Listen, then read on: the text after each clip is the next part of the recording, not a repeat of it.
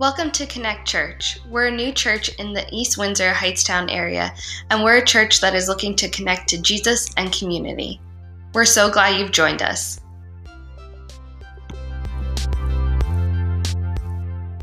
Hello everyone, welcome to Connect Church. My name is Frank, I'm the lead pastor here, and we're just so glad that you chose to be with us today, and we're just excited as we kick off our new series called Open Hearts. This series is about how to reach people who don't know Jesus, how it takes our hearts to be changed first before we can reach the people around us.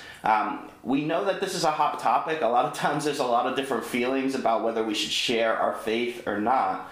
But as we walk through this series, we're going to see that one of the most important things that we can do as followers of Jesus is to share what he's done in our hearts and in our lives. In Scripture, we see this idea of heaven and earth. The kingdom of earth is where we live right now. It's a place that was created for a relationship with God, but separated because of sin. Then we see the spiritual, the kingdom of heaven. This is where God dwells and his presence is, and he's fully present there.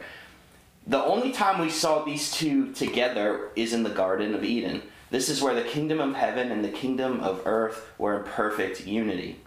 But then, humanity chose sin, and at that moment, God ran from sin.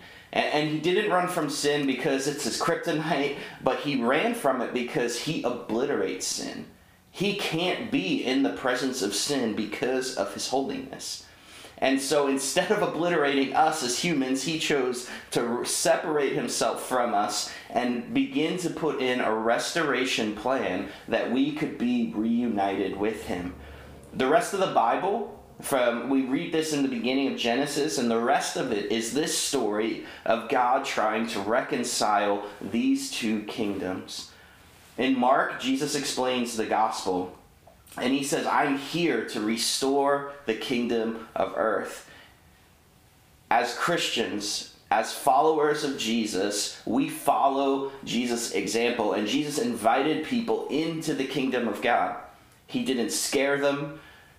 He invited them to be part of this restoration process. And he shows us that the church should be part of this restoration process as well. That we should interact with people who don't know Jesus, and that we should try and show them who Jesus is through our lives. See, today you are part of the picture of God's restoration work.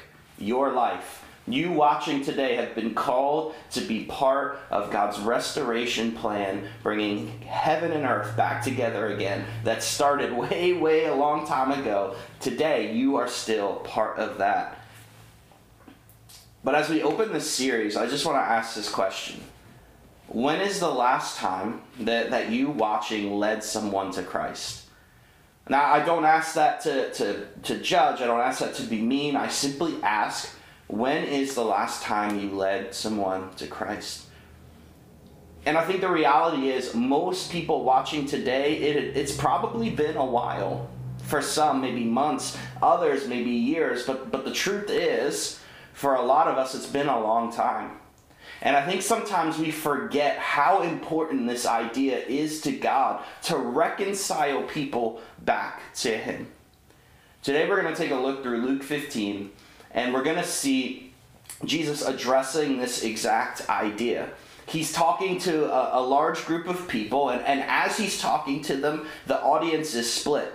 See, Jesus is with the tax collectors and sinners. He's with the people who don't know God, but he's also with the Pharisees, the religious leaders of that day, the ones who knew the scriptures in and out. And he tells a few stories to hit on this exact idea of our need to be part of the reconciliation process. So let's start by reading Luke 15, 3-7. It says this, Then Jesus told them this parable. Suppose one of you has 100 sheep and loses one of them. Doesn't he leave the 99 in the open country and go after the lost sheep until he finds it? And when he finds it, he joyfully puts it on his shoulders and goes home. Then he calls his friends and neighbors together and says, Rejoice with me, I've found my lost sheep. I tell you that in the same way there will be more rejoicing in heaven over one sinner who repents than over 99 righteous persons who do not need to repent. So today we're going to be filling out this chart as we go through these stories to kind of show a little bit of what Jesus is getting at in the story. So here we go. First part of the chart. What was lost? A sheep. How many? 1 out of 100. Who looked? The shepherd. Was it found? Yes, the sheep was found. See, and again, in the split audience that's here, all of the audience would go, of course the shepherd would look for it. The sheep may not be worth that much money, but to that shepherd, that sheep was really important. So, yes, we're all on the same page. We all understand what Jesus is saying. It's obvious that the shepherd would go and look for the sheep. Jesus continues with another story. Or, suppose a woman has 10 silver coins and loses one. Doesn't she light a lamp, sweep the house, and search carefully until she finds it? And when she finds it, she calls her friends and neighbors together and says, "Rejoice with me, I have found my lost coin." In the same way, I tell you, there is rejoicing in the presence of angels of God over one sinner who repents. Real quick, check out this picture. This picture that you see on the screen right now is how this woman would have worn these coins. See, at this time, they wore the coins as an engagement ring. And since she lost the coin, it essentially made her engagement ring incomplete. The groom couldn't find her or marry her until she found the ring. Now, this puts a little bit more of importance as to why she's searching for this ring. I had never known this before. This was something new that I learned in studying for this series. A lot of times I'm like, yeah, she would lose the coin, but really, it's a coin. What does it matter? But now, because it's her engagement ring, now I don't know, maybe some of you watching have lost a wedding or engagement ring or a diamond out of them, you panic. It's worth something, and then even more, you add in the cultural norm of that day, where they couldn't get married until she found the ring. Imagine the panic that she's feeling in looking for it. So, okay, here we go, back to our chart. What was missing? The coin was missing. How many? 1 out of 10. Who looked? The woman who owned it. And was it found? Yes. Again, the crowd at this time all would agree, obviously she's going to look for that. But Jesus continues with a story of a dad and 2 sons, and now he's getting a little bit more pointed in his approach. The older son will get double the inheritance, and so here again there's a father and 2 sons. One son says, "I'm leaving, I want my inheritance now. Please just leave me alone. I don't want you, Dad. I don't want to be part of this family. I just want what's coming to me." So the older son would get double the inheritance. At that time, the oldest son would get 2/3 of the inheritance. The younger son would get 1/3 because the job of the older son was to keep the family together. So they got more inheritance to make sure that the family stayed together. They got more inheritance, in a sense, to be more loving. If a family business struggled or went out, they would help start a new one. If a family member got off track, it was their job to make sure that they would come and be restored to the family. So as we read more of Jesus' story here in Luke 15, we read verses 11 to 13, and it says this. Jesus continued, "There was a man who had 2 sons. The younger one said to his father, 'Father, give me my share of the estate.' So he divided his property between them. Not long after that, the younger son got together all he had, set off for a distant country, and squandered his wealth in wild living." At that time, the son was saying, "Dad, I wish you were dead. I don't care about you, but I just want the stuff that you have." And now, you would have heard a gasp in the audience. The original listeners would have been blown away by the father's response. See, a Middle Eastern father at this time would not have given in to the son's demand. See, he would have cast the son out, he would have driven him away with violence, and he would have said, "You get out of here. You're no longer my son. I don't want any part of your request." But this father divided the property, he gave it to him, and that means he divides his land. He takes everything he has and divides it to 1/3 and gives it to his son. And the son here is asking the father to tear his life apart while the community watches. While everyone around, I'm sure this farm where this family lived, is watching this dad humiliate himself to do the opposite of what culture says at that time, to meet his son's request. The father here, the way that he loves his son is different. It's not like a normal father would. And even though he knew that this decision would probably lead to pain for his son, he still did it because of his love for his son. We continue in verses 14 to 20. It says, "After he had spent everything, there was a severe famine in that whole country, and he began to be in need.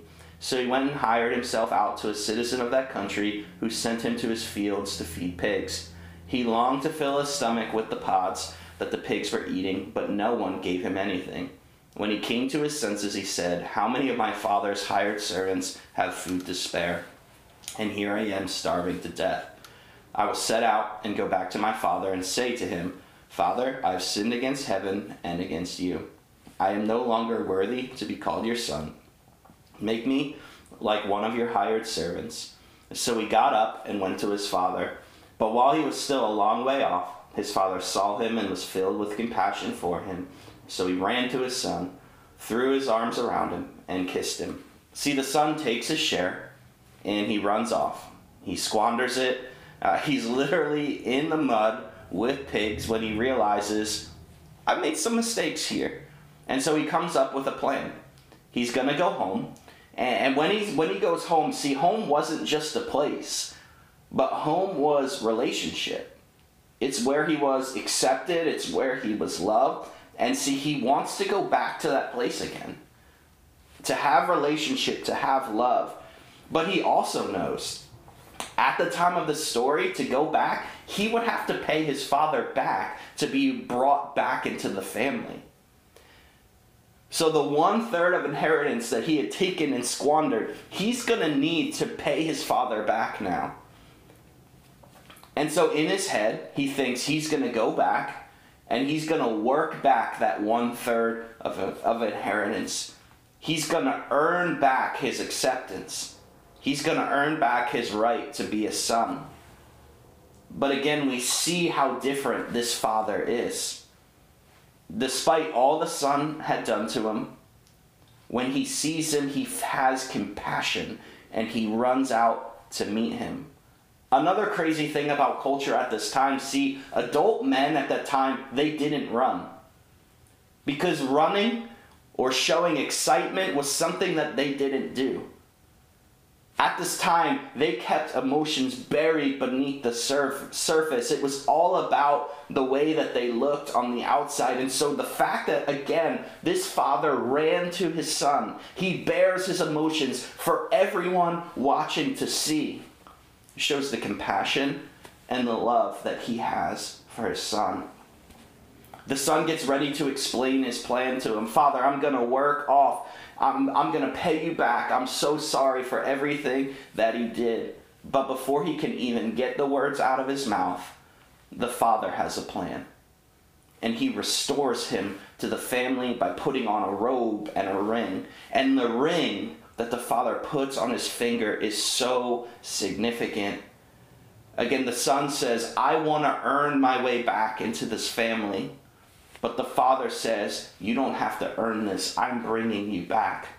Today, I am giving you your sonship back.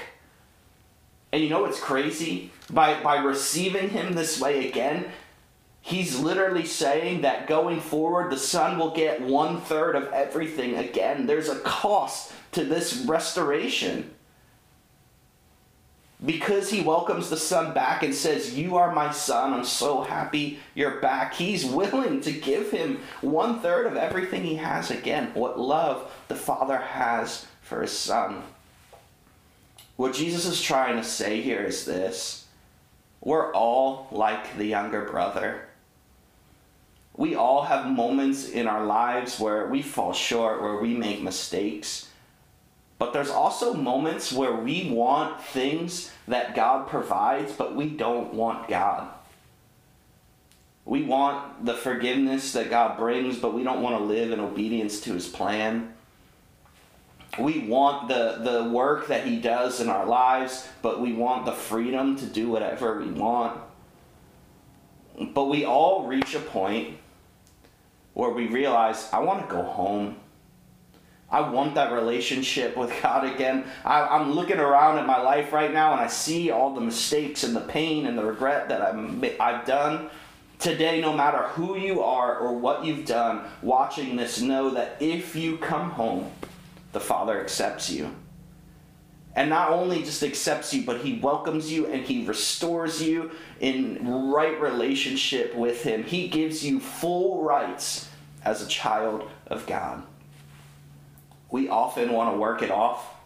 We often want to feel like we need to earn this, to compare ourselves to others, to check all the boxes needed to be a faithful follower of him. But really, our faith is about the acceptance the Father shows us.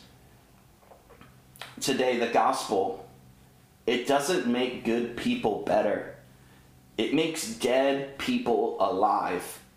Again, it doesn't make good people better. It makes dead people alive. We need to realize that we are broken. And if we're honest, we fill our lives with so many different things to try and make us forget how broken we are. If I could just get more money to get more of what I want, if I could just get that vacation to get away and forget about my life for a little bit. See, we fill our lives with things to avoid us dealing with the brokenness in our lives. And when we realize we're broken, like the younger son, when we see ourselves down in the mud, we hit a point of, what am I doing? Why am I continuing to fight this? I need to return home to the Father. Today, watching, you can have that moment. Maybe you've had just a brutal week, a brutal month, a brutal year. And you feel like the younger brother where you're just sitting there going, what am I doing? None of this stuff that I'm doing is satisfying. None of what I poured my life into has brought me meaning. Today it's in the acceptance of the Father. All right, back to the chart one more time. So in the story, what was missing? The younger brother. How many were there? There were 2. Who looked for him? No one. This son was lost and no one looked for him. But was he found? Yes. And this is the crazy part of this story. See, the older brother should have been looking for his younger brother. He got more of an inheritance to keep the family together. See, he gets 2/3 for the sake of keeping the family together. The family was broken. His younger brother runs off. And instead of seeking him out and finding him, he stays about his business, about the things that he needs to get done. When the younger brother comes back, and he gets 1/3 of the inheritance again, he gets the older brother's stuff. The older brother has lost a lot to see his younger brother restored. And as we talk about reconciling people to the heart of God, I think sometimes we don't do it because of what it costs us. So, see, sometimes it costs us something to be able to reach out and to bring people into the kingdom of God. See, if I bring new people into the church, those people may get more of the pastor's time than I do. Or if I'm about this life of reconciling people to the heart of God, I might not have as much time for me and to do the things that I want to do. Or maybe I just don't feel like it. I just want what I want, and I don't want to be about worrying about other people. The older brother should have been looking, but he was satisfied with his life and working for what was his. See, he knew that if he stayed faithful, that 2/3 of the inheritance was there for him. And so I'm sure he just kept his head down, and he did everything the Father asked him so that he could get what was his. At this time, the sinners and the Pharisees are here as Jesus tells this story. And at this point, the Pharisees would begin to grumble. And they're grumbling because of how radical the Father's love is here. This son shouldn't have been restored to his father. The father had two different moments to cast him off and to send him away, and he didn't. And if we're honest, today in church we grumble about all different kinds of things. But is our heart for the lost? Do we care more about how maybe our Sunday service looks than we do about reaching the lost? Do we care more about the passions and things in our lives than we do about others coming to know God? And today I just want you to reflect on that a little bit. Does our heart for the lost match God's? And we see how big it is through this story as Jesus teaches on it. And now we get to the older brother. And if I'm honest, I often relate to him more. I forget the reason that Jesus came was for lost people. We need to have a heart for the world around us. We need to have a heart for those who don't know God. Again, how do I know that? I read from Genesis to Revelation, God's plan to redeem and reconcile us to him. I see Jesus who came and laid down his life so that we could literally have restored relationship with God. It's in God's heart. God's heart needs to become my heart. We finish Luke 15. It says, "Meanwhile, the older son was in the field. When he came near the house, he heard music and dancing.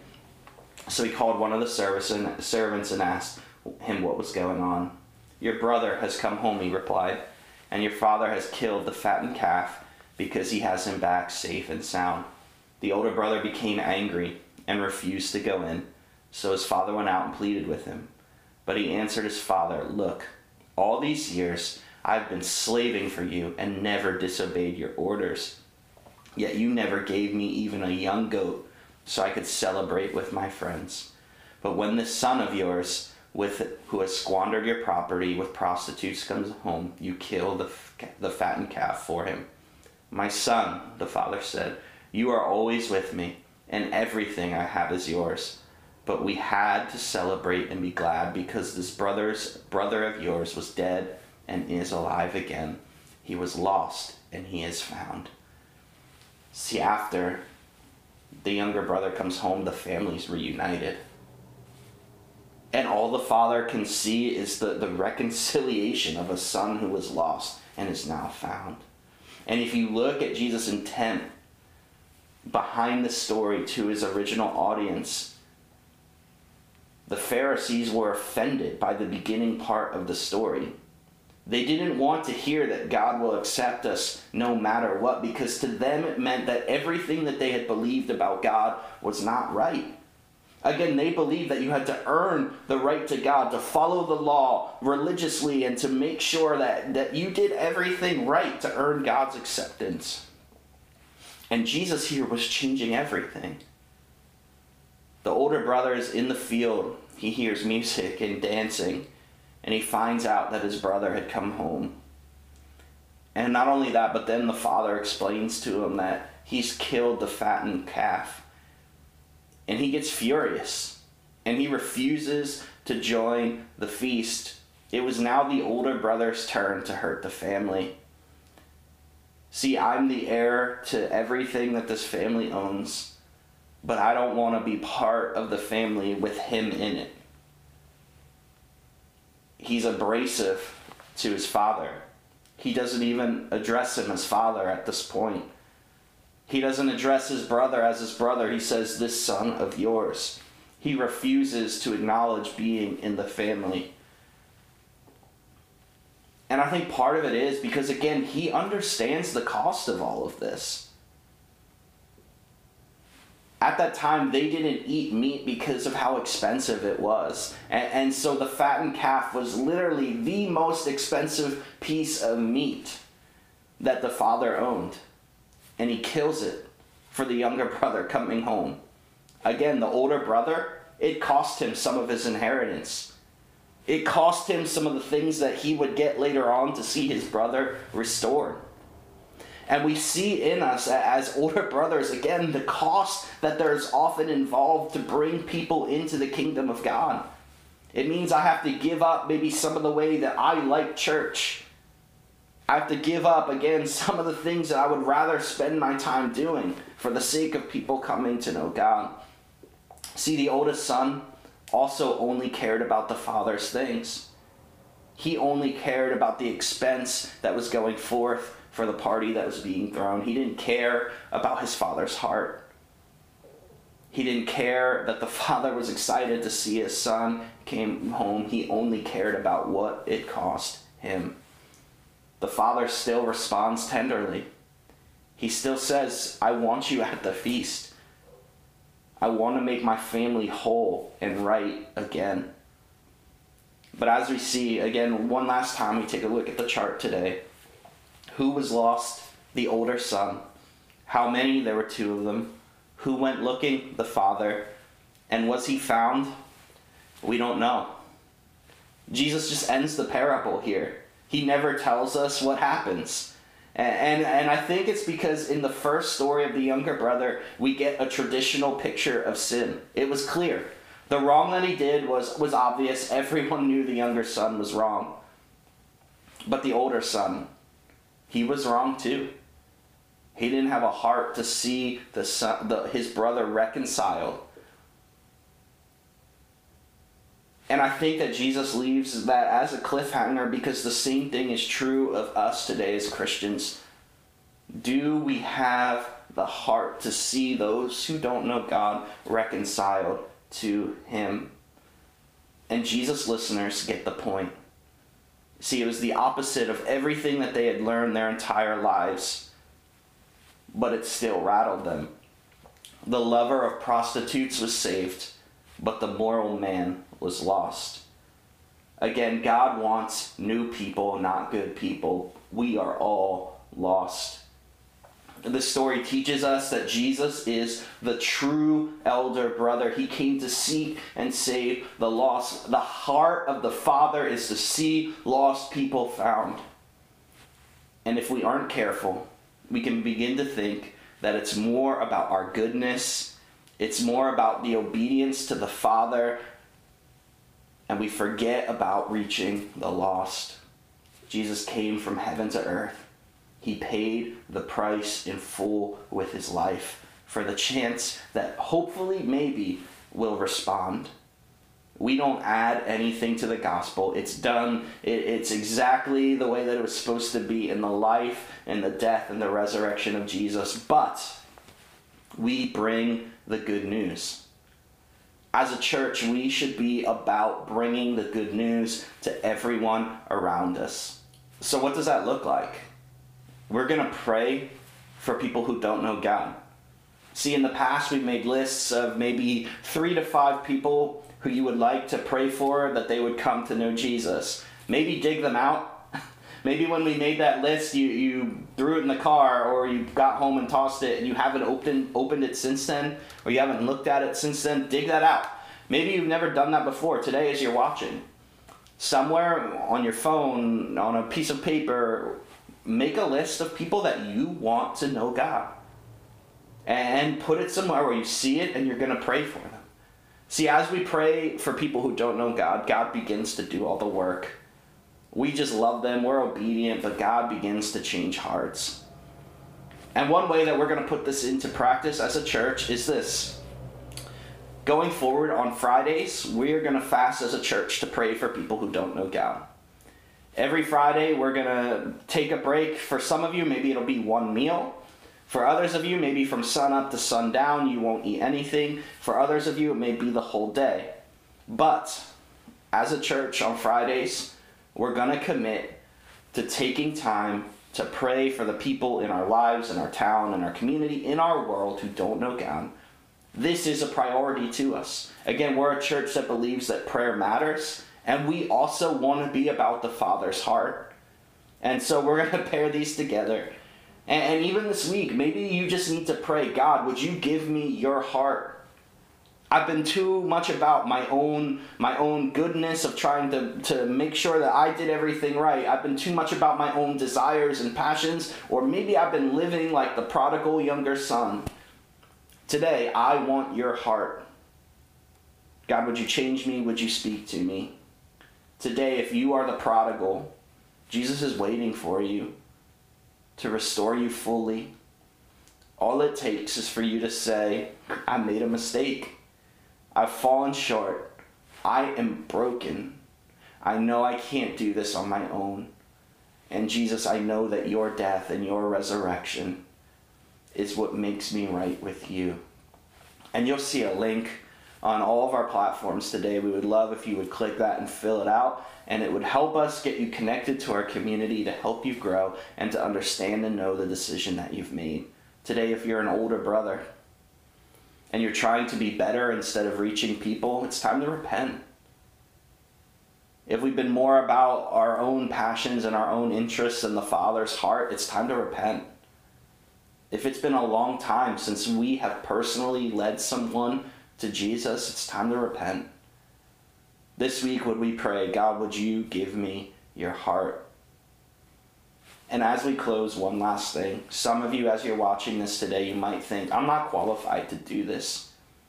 See, most of the people that God uses, we would probably say they weren't qualified. See, there's a woman out at the well that Jesus has a conversation with. The conversation is probably 10 minutes. But in that moment, Jesus radically changes her life. And in that 10 minutes after, she runs to her village and tells everyone about who Jesus is and saves an entire village. There's a demon-possessed man who meets Jesus for 5 minutes.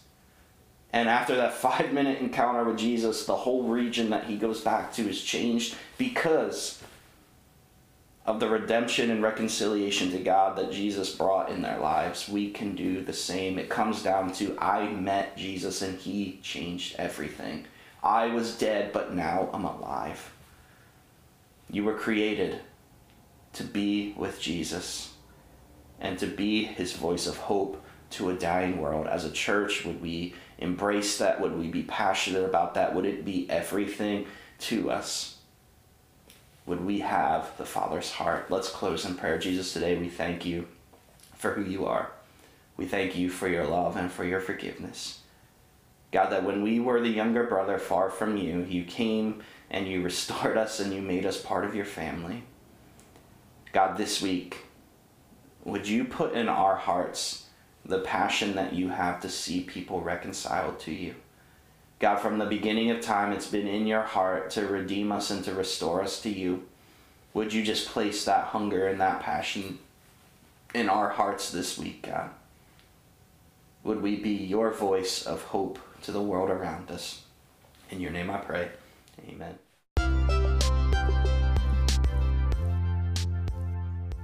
Thank you for joining us today. We hope this encourages you to take your next steps in your faith journey with God. You can check us out more on connectchurchnj.com. Have a great day.